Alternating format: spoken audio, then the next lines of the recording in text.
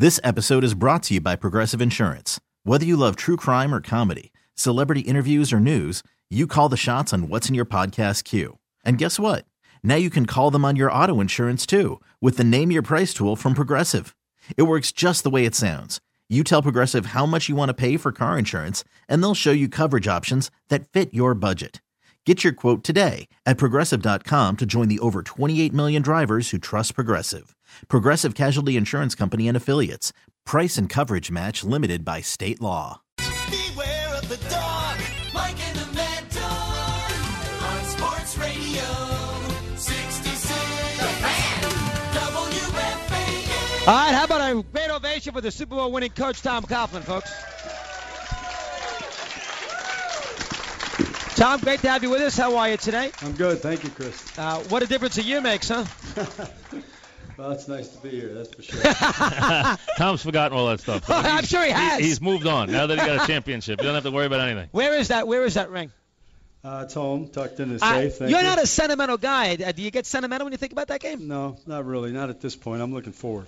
That's You're looking the forward? whole deal, yeah. Plus, those rings are so big. How could you wear them? Well, you know? we wore my wife insists you wear it everywhere, but when you come to camp, you don't bring the ring. It's it's great to congratulate your team and talk about the success of the Super Bowl championship team, but then you got to move on. You said congratulations on the first day of camp. It sounds like you may have got a little John Wooden thing, and I know you make a lot of calls. Right. So no, I did. That was a John Wooden. John, it was. Okay. John thought that you spend time talking to your team about their accomplishments, how wonderful it is, congratulating them, but then making them understand that what you did yesterday is not necessarily going to affect what you do today. So you've got to take advantage of every moment that you have, and you really have to look forward. You move forward. You move on. Do you feel that this team, it's a very tough way. I know you got a little chip on your shoulder because everybody thinks, fluke, so you can use that to your advantage. But there's always that Super Bowl hangover, too. February's not that long ago, and now you're back out here in hot weather, 2-a-days, training camp. It's hard to think. It's only 4 months you won, right. And now it's 08 again. You got to go play 20 games, 16. That's a very tough thing for an athlete to deal with. Well, it is, but the challenge is there, and really what our team has done well is everything we've challenged them with, they've responded well, too. So we're looking forward to accomplishing this facet of it, which is to move forward, and hopefully we'll handle it well. We've had good sessions here. The weather hasn't always been great. We needed a little warm. You mentioned the warmth. You're in 2-a-days. You could use a little more heat. Hasn't been. You have a lot of rain so far. Plus, training camp's not the same anymore anyway. I mean, No. you guys aren't rough anymore. No. Boy, I No. tell you, it's really to see a practice like this, or not even practice, a walk through before first preseason game is quite unusual, Well, it's not unusual anymore. Not anymore. No. You're The looking world at has changed. A lot of teams have the what they call 2-a-days is more like a jog through in the morning and then a full practice in the afternoon. And really, it's simply a matter of numbers. And you stop and think about it. You think that it doesn't make a lot of difference to go from 87 or 90 back to 80, but it does, because by the time you throw your 7 or 8 surgical repairs in there, you got your specialists. You're talking about you're in the 60s now in terms of the numbers of guys to work with. And in camp, you're going to have a nick here or there. You're going to have some guys that can't come back out. So you're really talking about, in a lot of ways, too deep. Well, in the old days, it didn't seem like you worried as much. Now everyone is so worried about getting through healthy at every position because you have no depth because of the salary cap like you used to. That's exactly right. You have salary cap issues. You have issues with, how much this year we're finding that if you look around the league, there's not as much patience with those injuries that are 2 or 3 weeks long in terms of the guys that are really trying to make the team, because you got to move on. You got to have people to compete against in order to improve your team. All right, Burris, has he practiced at all here so far? No, he has not. Are you worried about that or not? I am. You are. We talked about that, Plaxico and I, and he is starting to feel better, and I'm hoping that in the next few days here he can get to a position where he feels good about practicing. Is this contract related? I don't think it is. He has an issue. There is no doubt about it. This is not the same issue, but he's trying to work his way through that, and the doctors have worked with him on this. He's wearing some different orthotics, and even in his casual shoes. So I think that'll help him. He's an unusual player, though, Tom. I mean, there's certain guys who seem to beat to a different drum. He's one of these guys, isn't he? I mean, he's an unusual guy that way. Let's put it this way. It was an incredible thing that he was able to accomplish last year. The postseason was remarkable. Because you're talking about a guy who literally, now, toward the end of the year, we were able to get a practice once in a while. Right. Not the consistency of 2 or 3 practices a week, but once in a while. And then there would be a setback where he couldn't practice at all. But what he really did was, just like he does in training camp, he zooms in on what's being explained and what the responsibilities and assignments are. He listens to the corrections. Vicariously, he looks at the other guy being corrected, and he puts himself in that position. So he's a good student.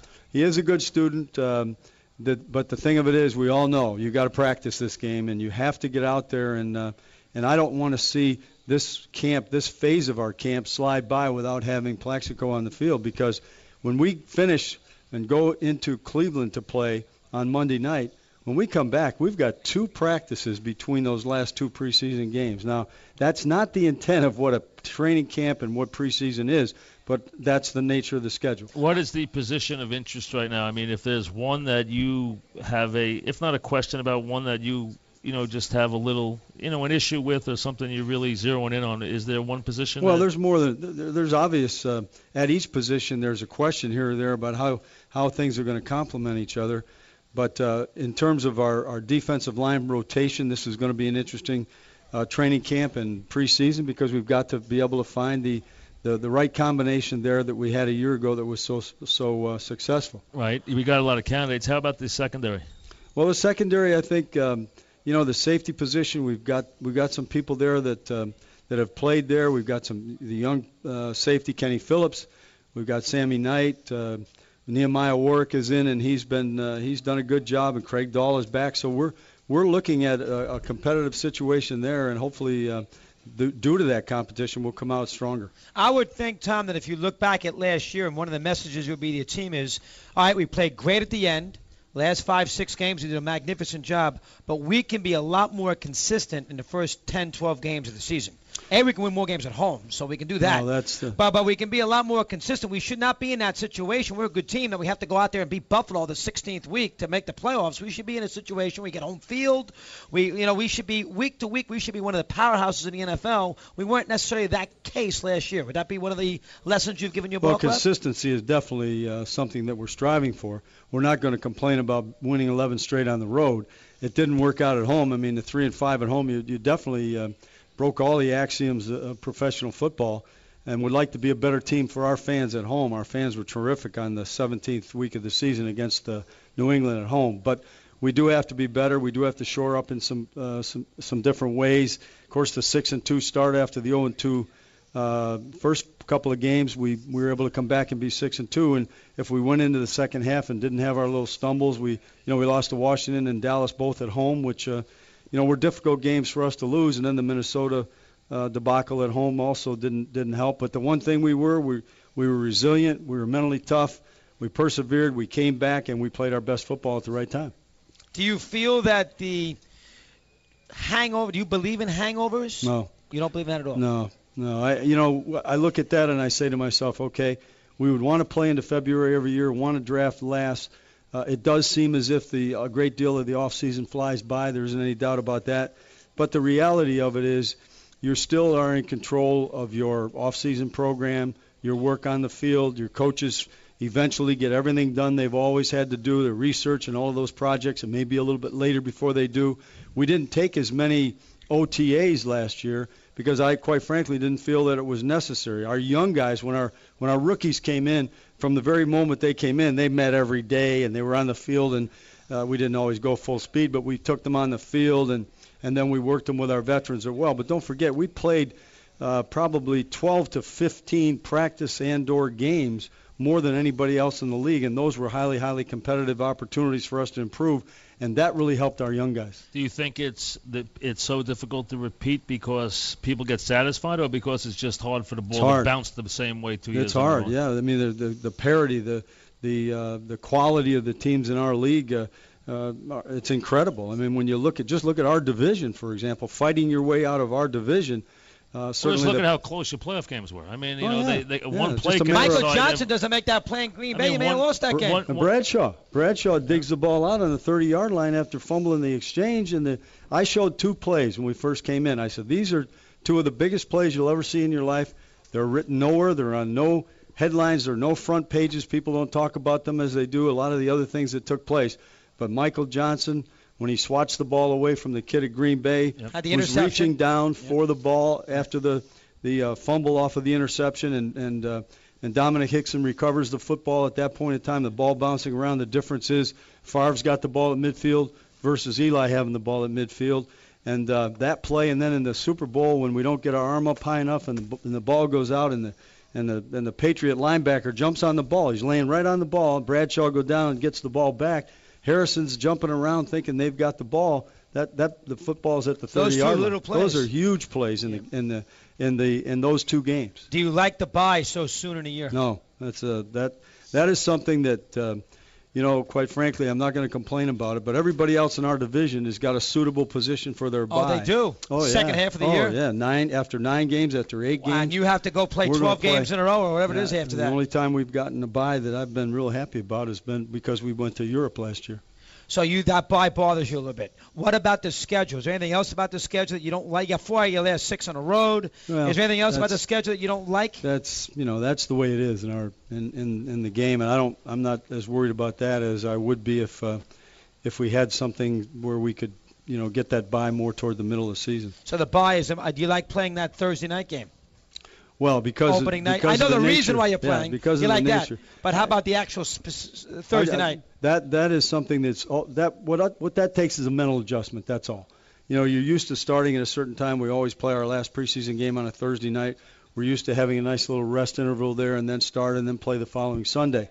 But with this situation, we simply will go from playing Thursday night to playing Thursday night, and Sunday is a Wednesday, and here we go. And the little bit of time that we get for a break will come after that game. Because, Tom, and we're talking with Tom Coughlin, Mike, and the Mad Dog here at Giant Camp, your second and third preseason games, as you noted, are so close together. Will that make you play a vet? Now, 3 is always the game that everyone highlights, and no one plays 4 in the league. It's almost Right. it's become a useless game. I mean, but will you play guys more 1 and 3 because 2 and 3 are so close this year? I mean, would you give guys more time in 1 and then back in 3 since 3 is always the dress rehearsal? To be honest with you, we'll try to stay on schedule. We may have to play a little bit more even in game 2. You would? Because, well, you have to. Because simply, in other words, even in the opener, you're going to find positions that are only 2 deep.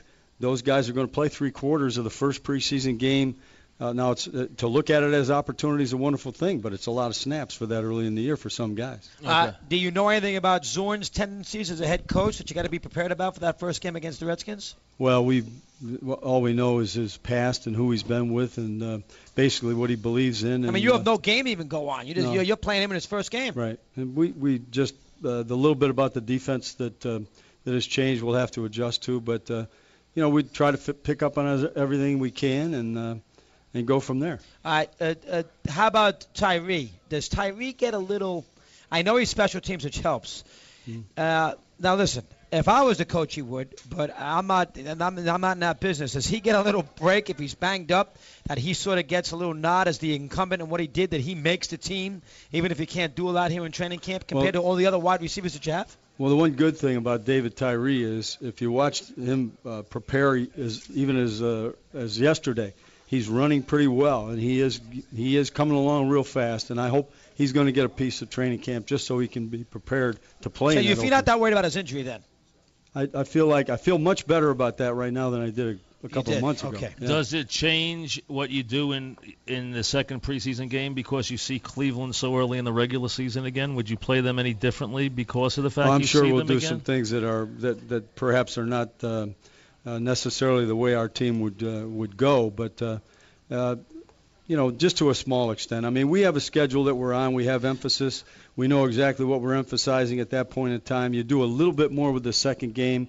Your real game plans come in the third game. Right. You always prepare, but in the first preseason game, you're simply preparing with what you've got in at this point in time. I mean, because you see Cleveland Yeah. again right away, would you Yeah. just show them nothing in terms No, of personnel no, because we- they play them so we early? would do some things. We're not going to hold back that far, but there will be obvious things we won't. Two show. coaches who know each other very Sure. well anyway. Obviously. Backup quarterback fight. with Wright and with Carr, who we all know, but he's been banged up a lot, and of course Woodson. Do you have a clear idea who's ahead right now? They're going to play a lot in preseason to determine that. Who about the backup quarterback? They're going to play considerably. We'll have an opportunity to see a great deal of them Thursday night.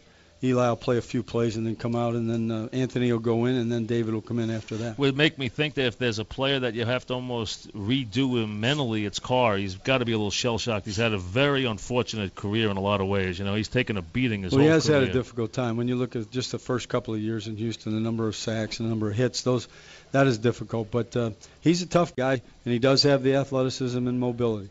Tom, we always talk about the Giants and how you're going to bounce back. He's a friend of yours. I would be fascinated to get a little crystal ball, and if you ever talk to us, to find out how the Patriots are going to handle that loss. I mean, they go 18-0 and they lose that last game, dramatic fashion, last couple of seconds. I mean, Belichick, I guess he's just going to move on. What else can I do? First practice, next practice, I'll just do it like I always do it. But I wonder how that team will handle the fact they go through a regular season, a magical run, 16-0, and then all of a sudden you beat them.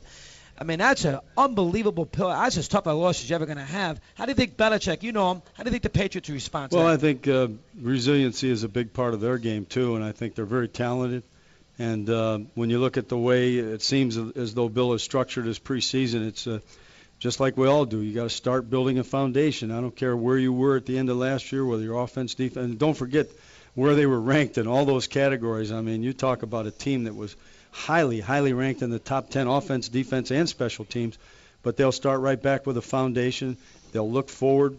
The statements have been made that, whether we've been on both sides of this thing and we've gone forward from there. So, you think they're going to be okay? I haven't spent a lot of time thinking about that. Yeah, I know, but I'm curious from a coaching perspective. How do you handle that kind of scenario? You know that? How about He'd like to know. He'd like to go 60-0 and find out. Yeah, right? That's right. How about you? How's Tom Coughlin changed as far as having a Super Bowl under your belt? I don't think I've changed much. I think there was, an attempt that obviously last year to do a better job communicating with the players and to take some of the rough edges off and that type of thing, which however that helped us, I don't know. But I do know that the communication with the players, letting the players see a little bit more of who I really am, as described by Charles Way a little bit in terms of how you are when you're with your grandkids kind of thing. I think that helped open some doors. And other than that, though, the values, the principles, all the things that I believe in, they haven't changed. You haven't softened then. That Super Bowl hasn't made you a soft, mellow old guy. I don't like that word, no. I know you don't. Does one game change you, though, Tom? Does it, Dean Smith made the comment, and maybe it bothered him a little bit where he said, I'm not a better coach than I was 15 minutes ago when he finally won his first championship, and he had never won one all those years. And he said that to the media when he went to that night, he said, I'm not a better coach than I was 15 minutes ago. You guys might think I am. Did it make you feel like a better coach? You had been a guy that guys in the league always said was a very good coach. Did it make you feel like a better coach that you had won a championship? Well, I don't think that, I've always felt strongly about that part of it. And had a couple of opportunities very early on to get to the big game with a young expansion team. So I never questioned the coaching aspect of it. I did think that the concept of team had to be really, really brought to the forefront here and emphasized greatly. And fortunately for our team, our guys bought into it completely. But when you get one, it's got to mean something special. That's what you shoot for your whole life, to get one. So when you get one, it's got to mean a lot. Oh, it's a wonderful thing, And as I said, it's on three levels, Mike. One is the original thought that you have immediately when the gun goes off and you've won. We are the world champions. I remember in '90, I was standing in the coach's booth in Buffalo thinking, my goodness, we are the world. We're the champions of the world. That's the first thing. And the second thing is your family. Your family is champions of the world. And what a tremendous thing it is to look in the eyes of your wife and your children and all your family members and see what a great thing that is for them to feel like they're the world champions as well.